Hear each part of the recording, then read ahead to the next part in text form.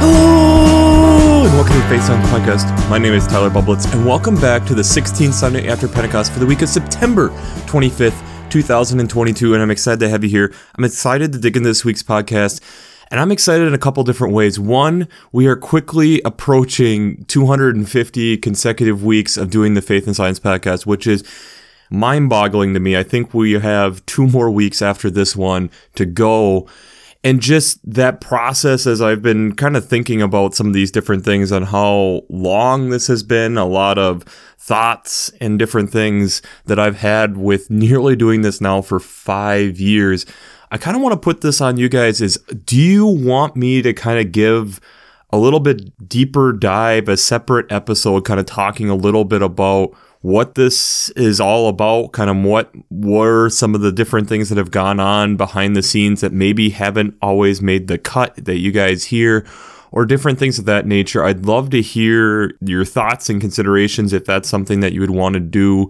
I know I've done a couple small one-off kind of quick short introductions into different things, and I think as we're kind of hitting that milestone, I feel like that would be appropriate to talk a little bit about. And I would be more than willing to get into that. I'm also really excited as we are getting into this fall season. The last couple of weeks where I've noticed leaves changing. I've been going and it's definitely cooled down a lot where I am. The last few days where I'm at, it's been very cool because we've been having kind of rainy days. And so then that coolness that we get as we move into that fall and winter season is definitely starting to be felt more and more. But I think it's also this time again where we are going through these difficult texts in Luke, but we're also getting some signs of hope. There's only a couple more weeks, a couple months here of Luke left before we move into Matthew yet again. So this kind of fun, interesting time that we are within the church, and thinking about that, moving forward in that, and what does it all mean? But this brings us back to the question that we had last week, which is, where do you fall short? And one of the responses I got on this text that I thought was really beautiful was patience. And I think it's something that patience throughout life we can always be working on. We can always be figuring out how to be more patient. And I think when we look to God as this patient God, we see the frustrations that God has, especially within the Old Testament. But I think we also then realize how patient God is with us. And I think it's something that we all can learn a little bit more about. So let's just jump into it. The first reading of the semi-continuous out of the Old Testament is Jeremiah chapter 32, verses 1 through 3a and 6 through 15. There's a little bit of backstory that you have to understand of what is going on here in Jeremiah. You have now Babylon, which is one of the rival tribes or rival areas of Israel, has come in and is dismantling Jerusalem. And at this point, this has been something that Jeremiah has been predicting, trying to help the people get in right with God, and yet, boom, here it comes. But you watch this and read through this, and it seems like this is just a land transaction. But the important part of this is right here at verse 15, where it's stating that the houses and fields and vineyards shall be brought into this land. Essentially, that as they're going through this difficult time, the tribe of Israel, that they will be brought back, and that there will be vineyards and fields and houses again for the people of Israel, that this is going to be happening, and that this God has not forgotten them. God is recognizing that this will come back to them. We just have to continue to follow what God has planned. The psalm this week then is Psalm 91, verses 1 to 6 and 14 through 16. This is then this recognition of how God is above all, and that this is a place of refuge and strength. This is a place where God is a protector. God is one who puts his wings over us and is protecting us. And yet we have to be able to acknowledge the love that it takes in doing that, and the honor that is of something that is this redemption power of who God is within us. The other alternative Old Testament text is out of Amos chapter 6, starting with verse 1a and then 4 through 7. This is a warning text. This is a text that can make us feel a little bit uncomfortable, and this week this isn't the most comfortable text. But it's, again, a warning for those who are on beds of ivory, lounge on couches, eat lambs from the flock and calves from the stall, that God is recognizing this and that there's going to be ruin over this idea, again, of how not necessarily the act of it doing it, but it's the act of how you're glowing in this and not necessarily seeing the help on where it could be helped is one of the things that God is getting frustrated about. The psalm this week then is Psalm 146. This is where then we are singing praise to God and recognizing how we are not without help, but we are with help because we have God on our side, and that this is the person who continues to provide for us and sets us free and is allowing us to be able to become who God has created us to be is through this relationship that we have. And that there is a lot of gifts that God gives in that recognition of that, of how we live. It's this recognition of God blessing people and how God is continuing to be in every part of what we are doing and thus being able to bless us and move us forward. The epistle reading or second reading is from 1 Timothy chapter 6, verses 6 through 19.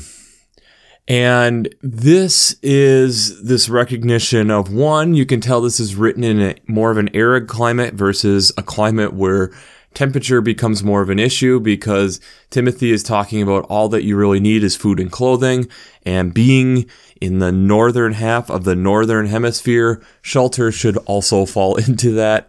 But this recognition also of how God does continue to provide, but it's also that this means that we have to be able to go out of our comfort zone a little bit, and the recognition of being able to talk about our faith, but also this recognition of what Christ then did for us along with that.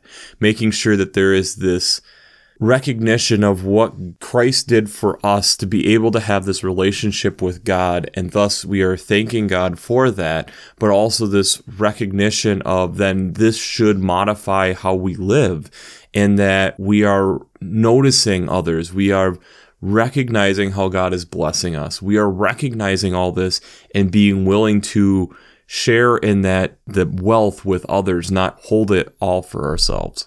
The gospel text is out of Luke chapter 16, verses 19 to 31. This picks up, as we talked a little bit about last week, after the prodigal son, which is after the lost sheep and lost coins. This is the rich man and Lazarus, where you have this rich man who is dressed in purple, which was hard to get that color at that time, fine linen, feasted sumptuously each day. You had a poor man, Lazarus, who is outside the gate. And I think an important part that can quickly and be easily overlooked is in verse 21, that even the dogs would come and lick his sores, as Lazarus is hoping to get food off the rich man's table. There is a little bit of scientific help in this, that there are antibacterial and antimicrobial properties to saliva, even in dogs. So in a way, this is a moment where we're seeing how God is continuing to provide even for this person who is being forgotten, left behind. And what happens is then we're also seeing a transformation of Hades. Hades had always been recognized as this place of waiting for the dead to rise to life. And now we get this expansion from the Old Testament of how there is torment within Hades. And you have the rich man in Hades and Lazarus in heaven with Abraham, and the rich man cries out for Lazarus to dip his fingers in the water, so he puts it on his tongue and provides some relief. Abraham says, why would we do this? You haven't noticed this man basically your whole life. You lived in agony. Why would you do this? And you're feeling this chasm between these two places. The rich man then asks if he can be risen to life again and be able to go and tell his other brothers so that they don't have to go through this torment. And Abraham responds, they have Moses and the prophets. They should listen to them. Why would they suddenly listen to someone being raised from the dead, which is kind of an interesting foretaste and where we'll be going in a matter of a few chapters in Luke. But it is kind of juxtaposition on why weren't you recognizing this, and why is some dead man being raised to the dead suddenly going to make you recognize this? So, before we jump into how faith and science come together this week, we do a shameless plug. Working Preacher. If you haven't checked out Working Preacher, I'd highly recommend it. Between their Sermon Brainwaves podcast, their commentaries, their discussions. Since I'm not an ordained minister, I use them on a weekly basis to help give me some direction for this podcast. I love having not only their Working Preacher podcast, but also multiple different commentaries through multiple different years, through multiple different biblical scholars, looking at these texts and how are they working with it, along with other discussions that is going on over there. So if you haven't checked out workingpreacher.org, I'd highly recommend that. I'd also highly recommend checking out the Revised Common Lectionary coming from Vanderbilt's Divinity Library. I really enjoy using them on a weekly basis to be able to look at how they lay out the text each week, but I also really enjoy that they have art and prayers and hymns and colors and things to be thinking about to help think about these texts in a different way. So, if you haven't checked out the Revised Common Lectionary coming from Vanderbilt's Divinity Library, I'd highly recommend that also. There is a hardness to this text because, especially being in a developed first world country, it's really easy for me to say, I don't want to be the rich man. I'm not the rich man. But yet, in a lot of ways, especially considering world history and considering the place in which I'm in, no matter how much I want to not associate with the rich man, I am the rich man. Based on the fact that there's a lot of things that I'm able to go and do that many other people aren't able to do.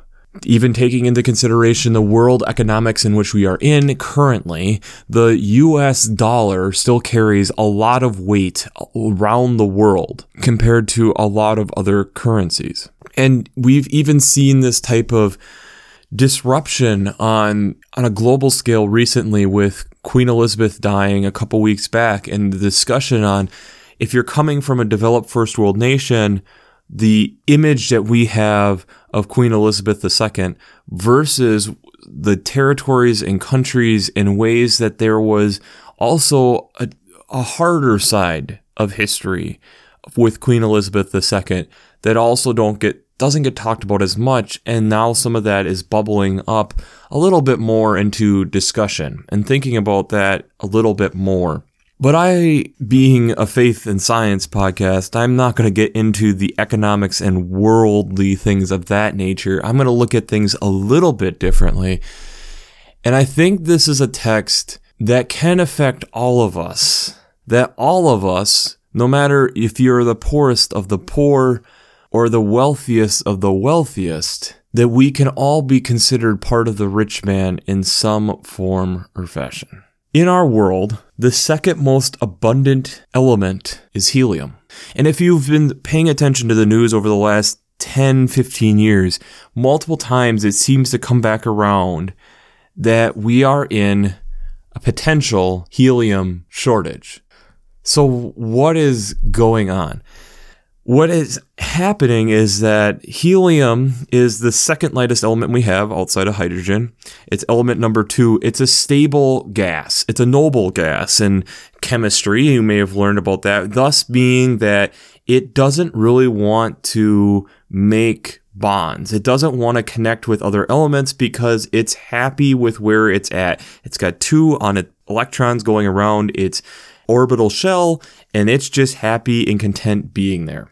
Helium is very abundant out in space. It's abundant in stars. We have some here, which is due to natural radioactive decay of elements such as uranium and thorium that are inside the Earth crust and thus being able to be slowly released.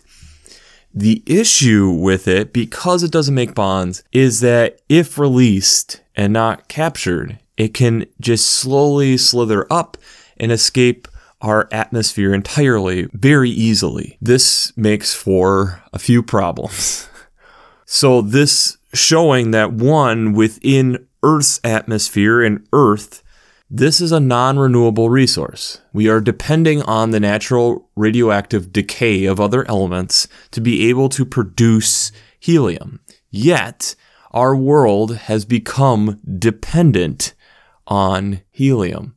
And that's not just for making helium balloons for kids and adult parties and different things like that, where we take in, and because the element is lighter than air, lighter than oxygen, and makes our voice go up way high. We've become dependent on it in a lot of medical research. We've become dependent on it in space exploration. We've become dependent on it in understanding particle physics. We have become dependent on a non-renewable resource. And the prospects on how we're going to do this, there's some positives, there's some negatives, but there's things we need to be thinking about. So typically how we have captured helium gas currently is through the process of, when we are going for natural gas, is the byproduct coming off of it, and that we capture it off of that. As we as a world are trying to go into a more renewable direction and are trying to let go of natural gas, it means that we need to be looking for other helium reserves. And we found some different helium reserves around the world. Us in the United States, over the last 30 years, we had a huge helium reserve and actually have decided as a country to let go of the helium reserve, making it very, very cheap. And now the process of us building up helium is a little more expensive. The problem has become is that we haven't prioritized this as an important thing, and now helium capture, being able to either pull it out of the atmosphere or finding these reserves and doing it, is a lot more expensive than it was previously because we weren't exactly looking for it. It was a byproduct. How this has become very, very important is helium is used in like MRI machines because of how stable it is. Because it's a noble gas, it's not, and it's very happy with where it's at. It's non-flammable, and it's extremely stable, like we stated, and it doesn't really want to bond with other things. So that's where we use helium balloons, because it not being flammable makes it so that it doesn't have necessarily an explosion process or something like that when you're using it in a blimp or something of that nature. It's used in high precision welding to help, again, be able to keep the torch very fine in particular and not having other elements get in. It helps in the precision of it.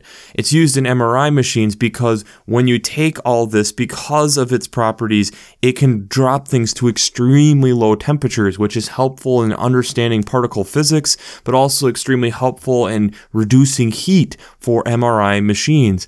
This has been something that has been talked about by a lot of the major computing companies, that it's also extremely useful in quantum computing, which is where a lot of the next generation of computing is looking to go, and you need to be able to have extreme cooling. We already have helium within many of our smart devices around us, and on top of that, it's being used in space to be able to project, again, rockets into space and get so that there isn't impurities to have other types of unknown explosions, keeping things more pure around the elements that they're trying to have. And it being such a small element, the second smallest that we found outside of hydrogen, it's used in running in like spacesuits or different cracks to make sure that there isn't leaks coming out.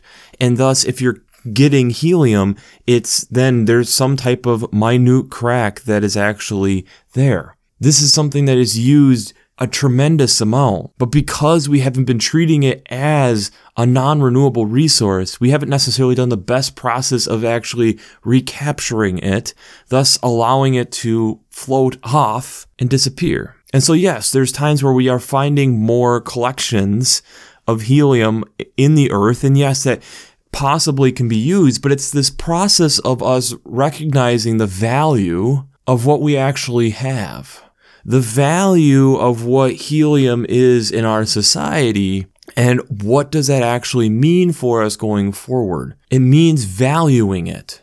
And the thing is this isn't the only thing that we're running into problems with.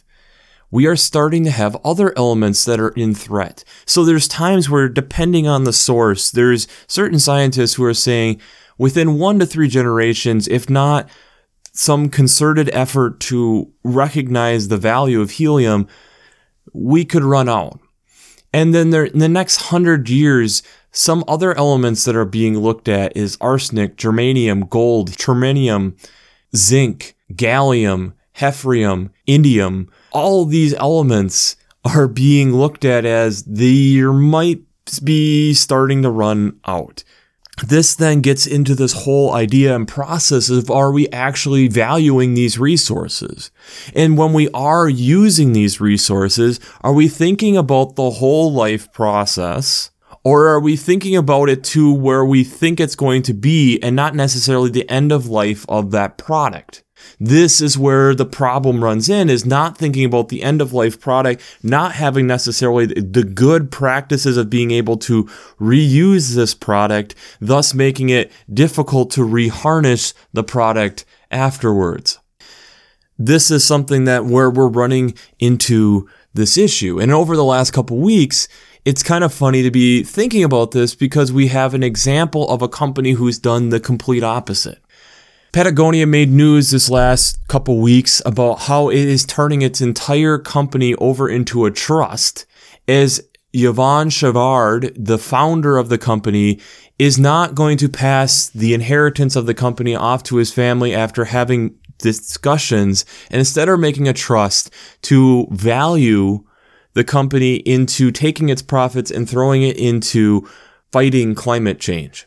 The thing that's very interesting about Patagonia in and of itself, if you dig into the history of it, is they have had campaigns telling people not to buy their product. Instead, to reuse the product, figuring out ways to be able to fix the product instead of buying new.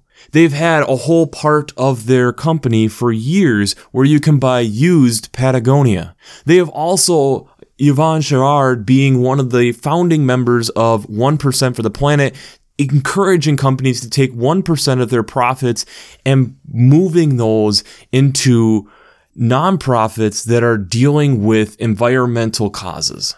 This is a process of Patagonia thinking through the whole life cycle of their product, figuring out ways to be able to encourage people to buy used, figuring out ways to even have repair and be able to fix and then resell the products out in our environment, in our climate, thinking about how do we keep recycling this. And there has been other outdoor brands who have started to follow in these footsteps because of what Patagonia has been doing. Are we doing that, though, in the rest of our life? When I look at this gospel text in particular, a lot of where Jesus is calling us out is that the rich man doesn't acknowledge Lazarus. In fact, we see God helping him in the aspect of the dogs licking his wounds, as we talked about when we were initially summarizing this text. But that he isn't even making sure there's a plate there to help him. The rich man is letting Lazarus's hunger be satisfied by the crumbs that are left behind. Instead, then he is in this place at the end of his life in Hades, recognizing this divide and now understanding I should have been able to acknowledge. The rich man's name is never given, but yet we have Lazarus's name, this poor man, being recognized for the trust that is going on. How often within our own lives are we hoarding things or saving things and not necessarily thinking through the best practice to help everybody, but it's more convenient for me? We so often and have been fooled in the economy that we are in, a throwaway society still, even as we have made strides to become more renewable, thinking about reuse, recycle processes. We still have been fooled in so many ways. How many of us have old electronics that are laying around that we don't quite know how to recycle? And don't even get into the craziness of how at times inefficient our recycling process is with certain items. Why are we still having a society that's dependent on non-renewable resources for selling product? It's one of the things that actually has been discussed on the opposite end with electric vehicles. Are we to the point where it is a net positive on the environment? And there's definitely decent arguments on talking about how there are things that we need to be thinking about more than just what is coming out of the tailpipe, the emissions to create the vehicle, the end of life of what we're doing with these batteries, the process of how do we make sure that the mining of these different materials isn't as damaging to the environment. Some of these are in the early stages of development and are further along than others. But this is a process of what we need to be thinking about as stewards, as caretakers. And I think that's one of the things that's so hard about this text, is it means that we have to be considerate and thinking about the impact of what we are doing on everyone, not just yourself. Being able to see beyond what is portrayed to us. Being able to look around and notice the person that is being overlooked.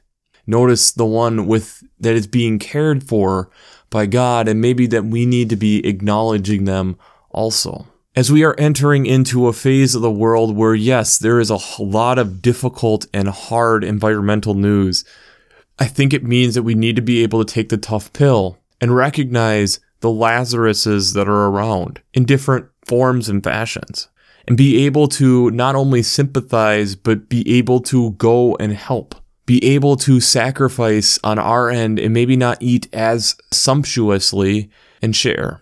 It might mean that we have to slow down our economy slightly so that all can thrive instead of some.